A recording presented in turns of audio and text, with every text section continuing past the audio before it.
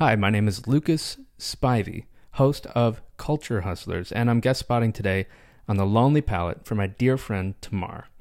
Tamar and I are two of the podcasters in the Hub and Spoke Audio Collective, but we have something far deeper in common. You see, Tamar is the world's leading art historian in all matters of substance, and I have a minor in art history. I'm sorry, who are you? Oh, hi. I'm Lucas Spivey, the host of the podcast Culture Hustlers, where we ask the question, hey, artist, you make art, but how do you make a living? And I've asked this question to thousands of artists, designers, writers, performers, and makers across America, and I record the podcast inside, you guessed it, a 1957 Shasta camper trailer that I'm taking to every state in America. This episode comes from Grand Rapids, Michigan, where I brought my rolling recording studio to meet 1,400 artists and over 500,000 visitors to the event. We interviewed some of these artists, and lo and behold, one of the artists we interviewed, Leandre Lesueur, won the Art Prize Jurors Award of $200,000. So in this episode, $5,000 to $200,000, Leandre breaks down how she spent a $5,000 grant to create the installation, video, and performance piece that won the $200,000 award. She is inspiring, she's fierce, and she is grounded. You're going to love her story. So congrats on your baby, Tamar. Thank you for letting me share Leandre's story. Hub and Spoke Audio Collective.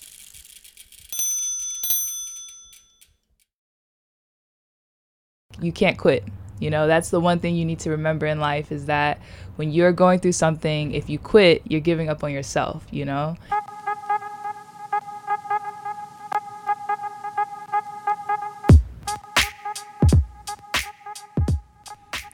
Hey, what's up? This is Culture Hustlers, where we talk with artists, designers, performers, writers, makers, and other entrepreneurs on how they hustle their living by selling culture.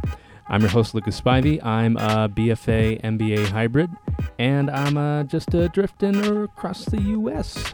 in a mobile incubator. What is that, Lucas? It's a rolling broadcast studio inside a vintage camper trailer, towed by a true school disco ambulance. It's pretty cool. I mean, it doubles as public art and a selfie destination, and it's installed as such at Art Prize here in Grand Rapids thanks to a grant from the Fry Foundation. Thank you, Fry Foundation. We're pretty blessed today because when we rolled up, we picked out a few artists to interview, and guess what? All the artists we interviewed got shortlisted for Art Prize. Art Prize, for those of you who don't know, has two different prizes, and each of them are $200,000. One is a public vote, and the other is a jury prize. There's a lot of other prizes too, but those are the two big ones. Well, we released some episodes, and one that we lined up next was with Leandre Lesueur. We really fell in love with her, and so we started editing her episode for this week, not knowing what would happen. And, well, we asked her at the end of the episode, what are you going to do if you win $200,000? And what are you going to do if you win nothing? Well, she gave her answers. And then, lo and behold, she won the $200,000. So, stay tuned for her answers on how she would spend that at the very end of this episode.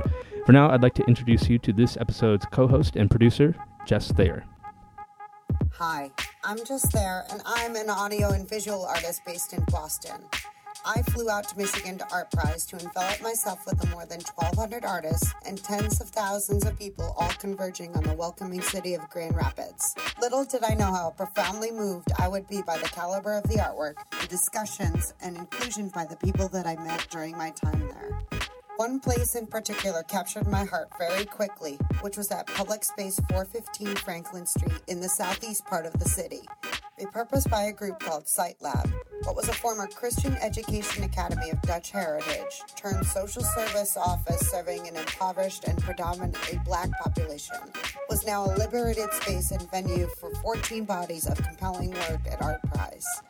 I was enamored by the storytelling happening within several projects throughout the 3 floors and found myself making repeated trips to take part in what felt like a new history for that place. The building itself was largely unrenovated without power on the upper floors, peeling paint, demolition, and debris. Yet on the second floor, there was a darker room, a room that seemed private and cared for, even though it was dimly lit. I met Leandra Lesueur as she entered the space, carrying a 35-pound cinder block, put it down in front of me, wiped her bare feet, and went off to fetch another. Her piece, entitled Brown, Carmine, and Blue, evolved over a 2-week period where she carried these blocks up flights of stairs, painted, built with them, kneeled, danced, and screamed, sometimes for as much as 8 hours a day.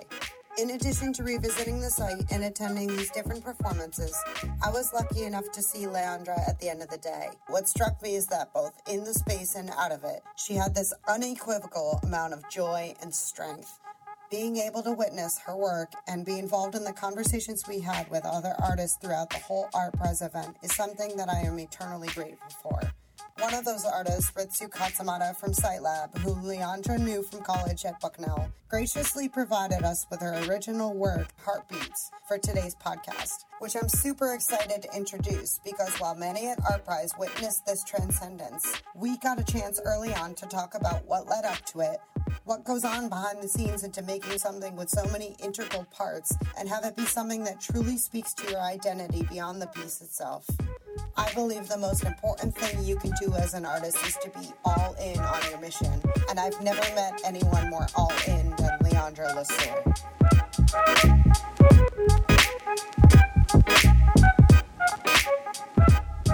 Hi, my name is Leandra Lesueur. Currently live in Jersey City, New Jersey, originally from the Bronx, also lived in Atlanta, Georgia, and I am an artist. My first 2 years of high school, I went to a predominantly black school. I had a lot of great friends there, and my mom wanted better for me, so she actually switched me to a private school, which was then predominantly white. So I had a lot of things that kind of taught me how to respond to people. Being the only black woman in my class at some points in times, having certain microaggressions happen, really kind of taught me about life and the reality of what you will face in life, being, who you are and what you identify with. When I was at the first school, it was almost like everything came natural. But as I switched schools, not only was it this idea of being like less diverse, but it was this privilege that I wasn't attuned to. Like I had no idea what that meant to, have things and not have to worry about anything. Growing up all my life, my mom always worried about finances. My mom always worried about, where we were going to get our next meal, in some situations, if we were going to have a roof over our head. But she always made sure that I had that. But seeing people, in a way, I don't want to, say this, but in some ways carelessly kind of live their life, not worrying about those things, was really kind of different for me to interact with. Was there an anticipation? Did you have to set yourself up to make that change? I used to have to prepare myself for conversations, like how will I talk about my life so that people won't think that I'm below them, but instead think that I'm equal. Because of where we lived, I used to have to get to school 3 hours before school started. So I used to go into our locker room and just sleep there so that people wouldn't see me kind of just sitting outside. Most of my classmates had cars. They could literally show up to school 5 minutes before school started. But for me, it was always kind of like I had to get there so early every single day. And those are just like small things that you're like, well, that's not a big deal. But for me, it seemed like such a big deal because I didn't have the access that other students in my class had.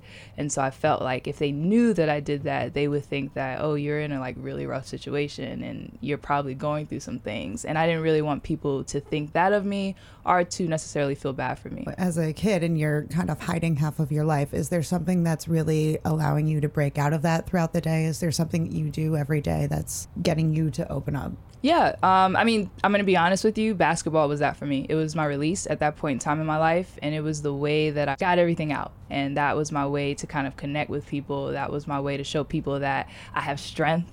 And you have to kind of recognize me because, I know this game. I know how to play it. So that was it for me. After high school, I actually went to Pennsylvania to go to college on a full ride for basketball. And that's actually when I started getting into art. And the reason being, for me, basketball was always that release and that therapy. When I got to college in Pennsylvania, basketball became something that was very depressing. I had a coach who mentally and physically just tortured us. And so when I started learning about art in all of my art history courses, and I actually started taking photography classes, going in the dark room. I used to spend like 6-7 hours in the dark room, just in there, like creating prints. And it just got my mind off of everything else that was happening. That switch happened. Now, instead of basketball being my therapy, art became my therapy. And for me, that's kind of what catapulted me becoming an artist and who I am today. Is there something about moving your hands, or is it just being in the dark? I think it's both. I mean, obviously being in the dark is like you can't see anything. It becomes like this meditative practice. Being able to kind of use your hands to create something. You create something, they view it, in connecting with someone. So for me, it was both.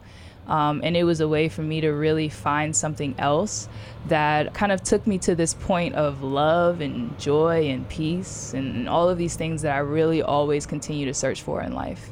Where do you see a future starting to take shape for you in college?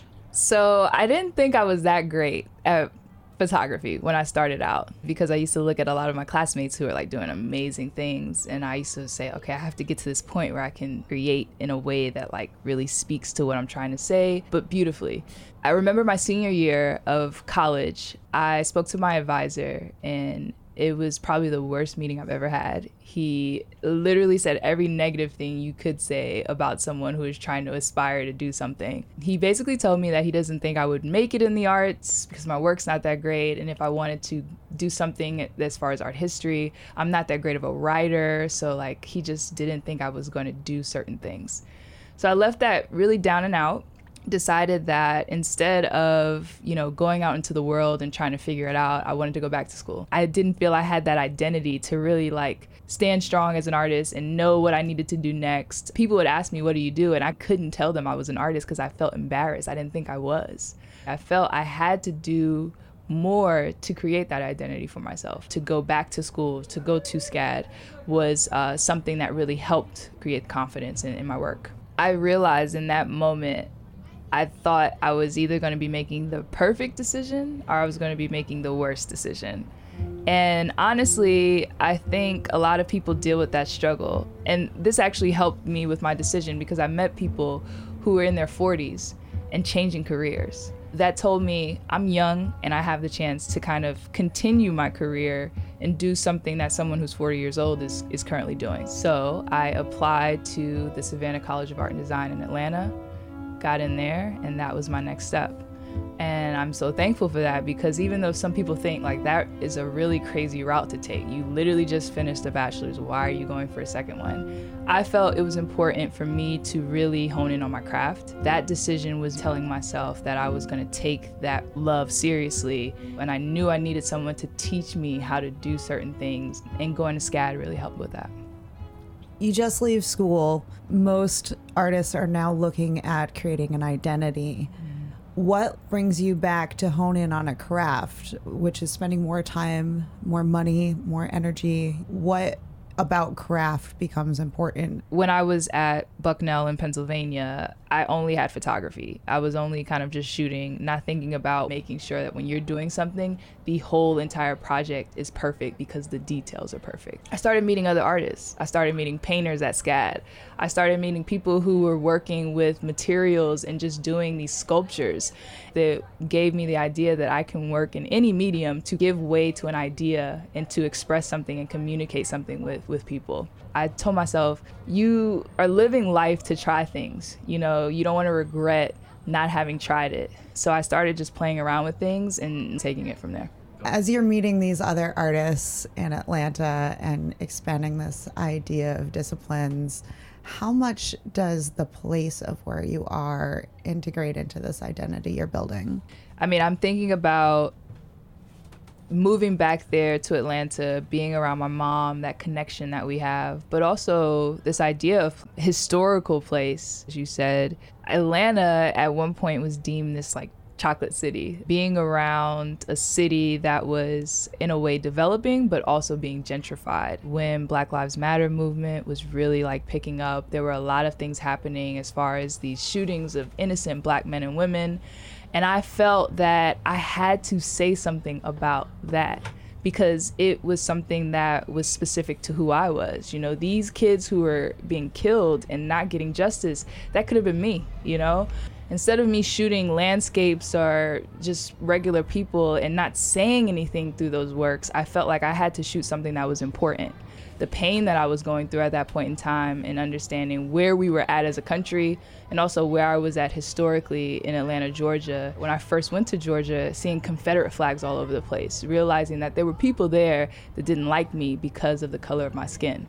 That became something that was really important in the shift of my work and what I was speaking on, and my work being more based on this context that was really rich and deep in my identity. When do you start exploring this physical part of it? I created a body of work, and I was speaking to the deaths of Black males who were being like just killed unjustly.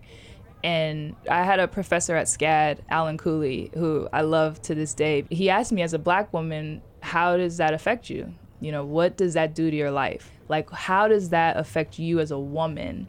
And him bringing up those questions and asking me those things really like pushed me to think about, if I'm speaking on something, how does that, you know, add into my personal identity, and like where I am currently at in life are also my past experiences. And so I really started thinking about the things that I've gone through in life, the things that those specific people may have gone through in life, our trajectories, and kind of where I am at, my potential, where they were at, their potential, and how that potential was stopped, you know, and how that could have happened to me, that could have been me, that could have been any one of us, based on like the way we live, or not even the way we live, just based on who we are and, you know, kind of how we identify.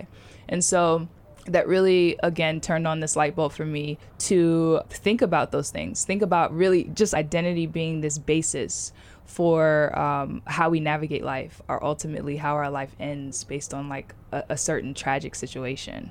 But let's talk about the struggle of being an artist. Yeah. You've got 2 degrees under your belt now? Yes. Okay, let's be real. How much of that is debt? How much of it was paid by scholarship? How much of it did your parents have to take on? Like how did you make that happen? 2 different bachelor's degrees. I got a full ride for playing basketball, so the decision to take on a second degree, take on all of that debt, was something that was a little bit easier for me. I understand for someone else it may not be that easy, but going to SCAD did actually put me in a good amount of debt. And it was a decision I had to make, a decision I had to, you know, be accountable for. My family told me that they couldn't help me. You know, no one had the funds. So I had to take out loans. I had to work. I was working full time while I was going to SCAD. When did you graduate? I graduated from SCAD in 2014. You're entering the world with 2 different bachelor's degrees. Yes. What do you want to do to make money at that point? I wasn't thinking of my art being a way for me to have this financial freedom, because there were really no opportunities that were presenting themselves. So when I left SCAD, I stayed at my full-time job, which was, hate to say this, but I was working at the World of Coca-Cola. Didn't necessarily like that position. It was something that I just did just so I can have a check. All the free soft drinks you want. All the free soft drinks, yes. I was addicted to pineapple Fanta. Drank that almost every day. There. All the flavors. I'm just generally curious now, because like you have an experience here at Art Prize that people can enter. Yeah. And you're working for the World of Coca-Cola, which is an experience, a wildly different experience. Yeah. But still, people are traveling from far distances and paying money to have this experience. Yeah. Being there, like you started thinking about like branding. Wow, people will come from a far distance to see something they don't know much about.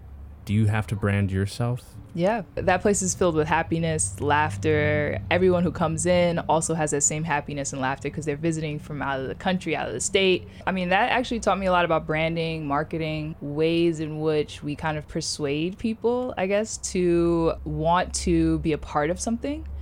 And I didn't want to take it to a point where my own personal work was going to become this persuasion, because I don't ever want to persuade someone to do anything. But it really taught me about a way to sell myself. How do I let people know that I'm here? How do I let people know that this is something that they can interact with?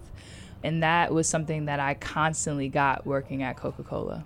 So outside of that, I was just working freelance stuff with my photography. And then also I was working at my old school. They had a bookstore. I was doing that as well. So I was all over the place. Did you do the wedding circuit? Yeah. The wedding photography circuit? Awful. Yeah. How many seasons of weddings did you do? I did it for about a year and a half. Did you think for a moment, you're like, commercial photography, I might actually throw myself all in on this? No, definitely. That was never my my thought process. I literally did it just because I was like, I need to kind of have some type of flow of cash coming in. A lot of those things, like wedding photography and working for Coca-Cola, you're exhibiting happiness and getting paid for it. Mm-hmm. It's this idea of this exchange where we can buy happiness. But now you're starting to discover as an artist that you need to draw from this happiness. Mm-hmm. How do you reverse that role as you're stepping out? I met so many amazing people working there. They're like my best friends now. I mean, I always showed up with a smile on my face, always showed up like pleasantly, happy to work. But I always had in the back of my mind what I wanted to do, what I'm passionate about, and that was me creating my own personal work. For me, that has been drained. I'm just like, I just want this day to be over, and everyone's coming in like, yeah. The sugar crash. Yeah, I had a sugar crash there. So I spent another year and a half there after graduating, and I just quit. I couldn't do it anymore. I told myself I'd rather be happy than to have this constant paycheck coming in. So I just quit. This idea of like buying this happiness was always like this thing that I hated. So I wanted to really speak on the reality of life. Not everything is all kicks and giggles or joyful, but there are people dealing with really painful things and finding a way to release from that. So switching that around for me was focusing on what really mattered within my work and what I felt would connect with people, not just on a joyful level, but also on a level where they can connect with their pain and be able to understand that that is also a part of life and that's okay. What kinds of recognizable things are you starting to play with? What symbols? Because Coca-Cola is a brand. Mm-hmm. You can play around with things that aren't brands, like playing around with Black Lives Matter, playing around with the American flag, playing around with the Star Spangled Banner, kneeling, playing around with these like symbols or symbolic gestures is kind of using this touchstone that a lot of people relate to, not like a brand, but it's something that is relatable and sort of universal. I started playing around with it in my photography and how I was shooting certain people. So I started creating these works where, for instance, one work was my friend and the flag is over his head. So it's this idea of what does this representation of this symbol mean to someone who's Black living in America, and the way that it's draped, it's almost like this hood, this like thing that's kind of weighing him down. Playing a lot with that in the content of my photography, but really started playing with materials and the symbolism with materials when I started working on my performance work and my installation works. And that actually came a little bit further down the line after I moved back to New York from Atlanta, because when I was in New York, there was this period where I just stopped creating, because I felt like I couldn't get anything out of photography. I could throw a bar at someone in a photo, but like, would that really get the message across? What was the first time that you made some bank with conceptual fine art? When's the first time you were like, okay, I actually covered my ass in this one?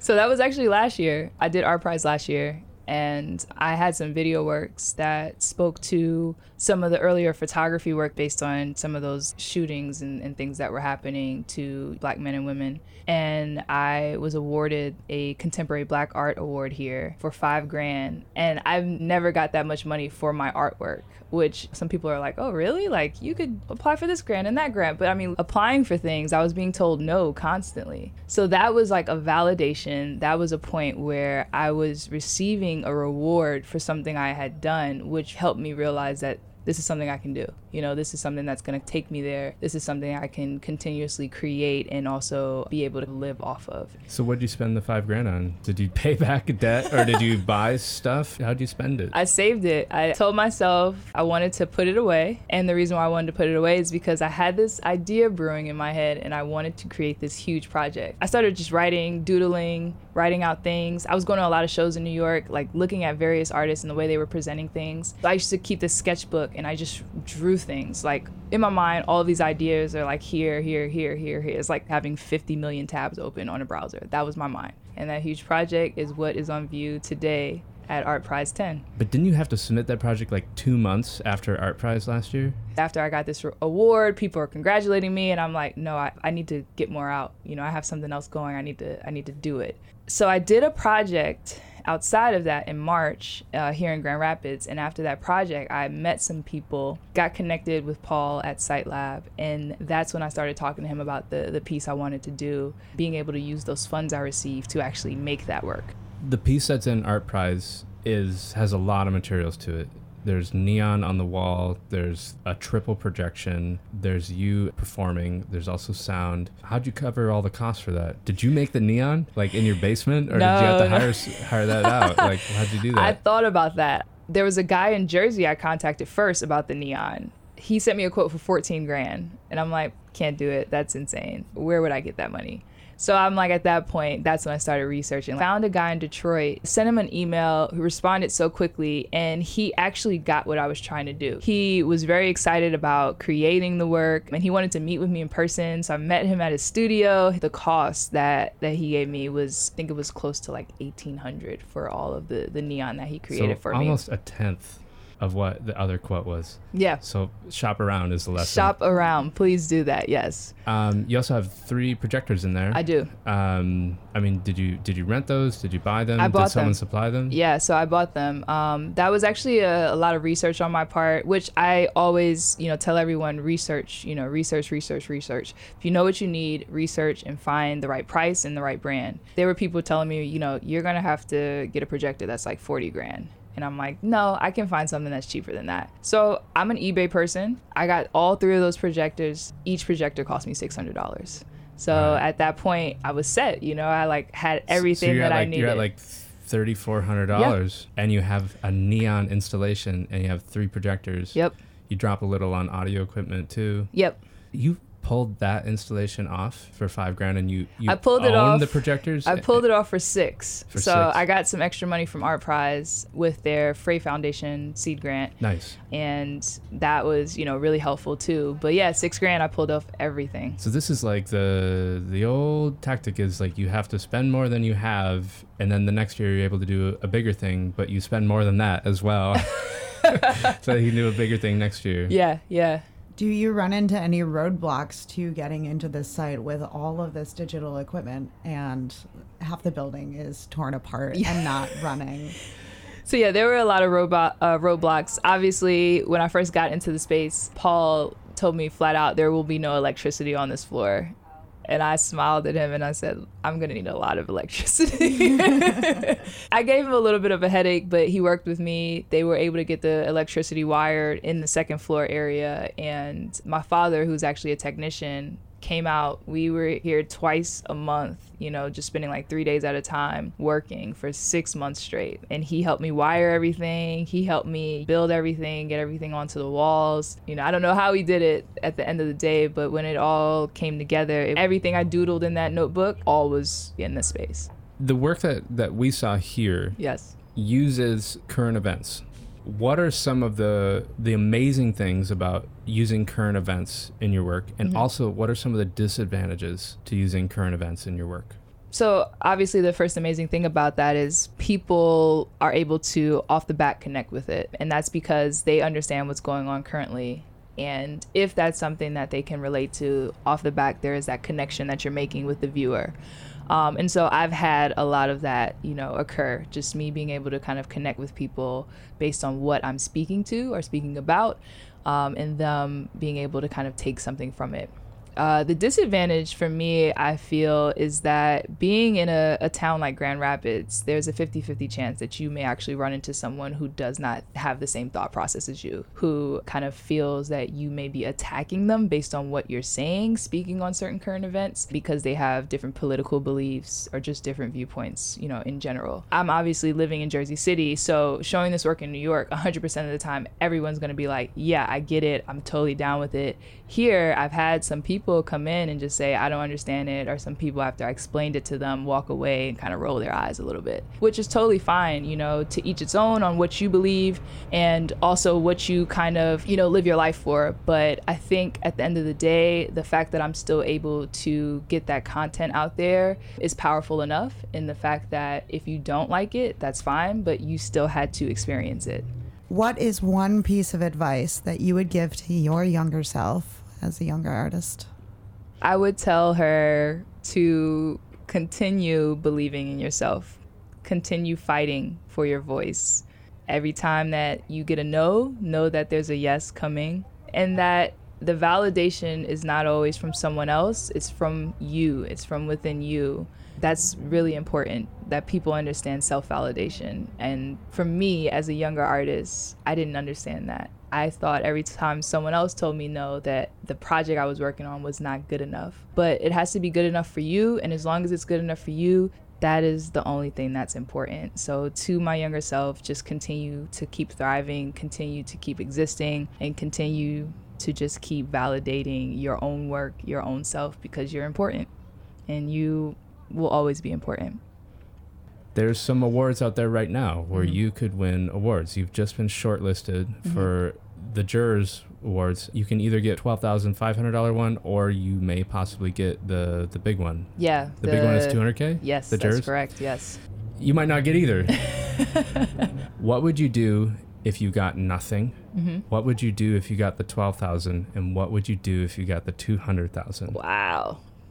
If I got nothing, I would walk away with a smile, because I knew that I was able to do something that I didn't think was possible about 3 years ago. And that for me is a win all the time in itself. I've met so many amazing artists. I've met so many amazing curators, just people within the community who have really responded to my work in a positive way. And so that is potential enough for me to kind of take this to the next level. If I now won the $12,500, that would be amazing, because that would basically put some money back into my savings account.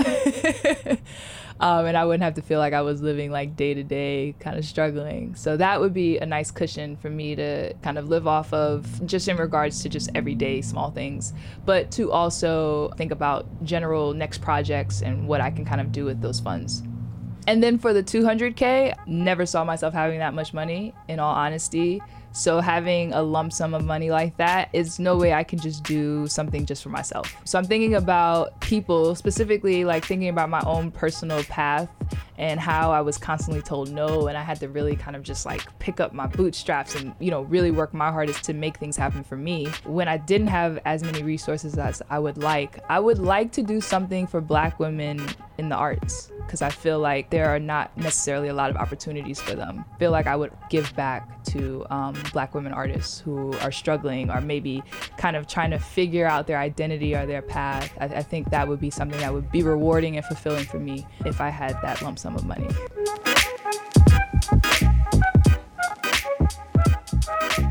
So $200,000 is a pretty big stack, but I want to immediately put that kind of cash into perspective. I've been talking with Leandra, making sure she knows the tax implications of that kind of thing.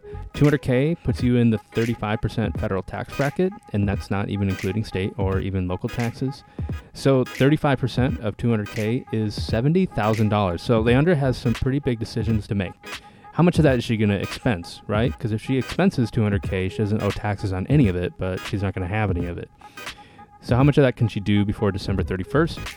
And she mentioned giving back to young Black women artists. So, you know, is there a charity that she wants to give to, or does she want to put together her own? She'd have to do so pretty quickly. She could also pay down her student loans, but know that that is not a business expense. So she could take that cash and pay down student loans, but she would still be taxed on it. So let's say she had $200,000 in student loans. She could pay all that off. Depends on her situation, but she'd have to pay 35% of that in taxes. So big decisions to make for Leandra, but this is a huge win for Black female artists. All right, you wish you could have been in this episode, wish you could ride along like Jess? Well, it's pretty stupid easy. Just call or text 978-712-8858. You can Facebook or Instagram me at Culture Hustlers. Tell us your name, your city, your business, if you have one, and get on this podcast. You can follow the travels and the live stories of the Mobile Incubator on the Instagram, Facebook, and culturehustlers.com, and check out more podcasts on iTunes, SoundCloud, and Spotify. Our host, editor, and sound designer today was Just There. Our creative producer is Axie Berman, and our theme is by the very talented Mr. Otis McDonald. And this is Lucas Spivey wishing you lots of love from Art Prize here in Grand Rapids, Michigan.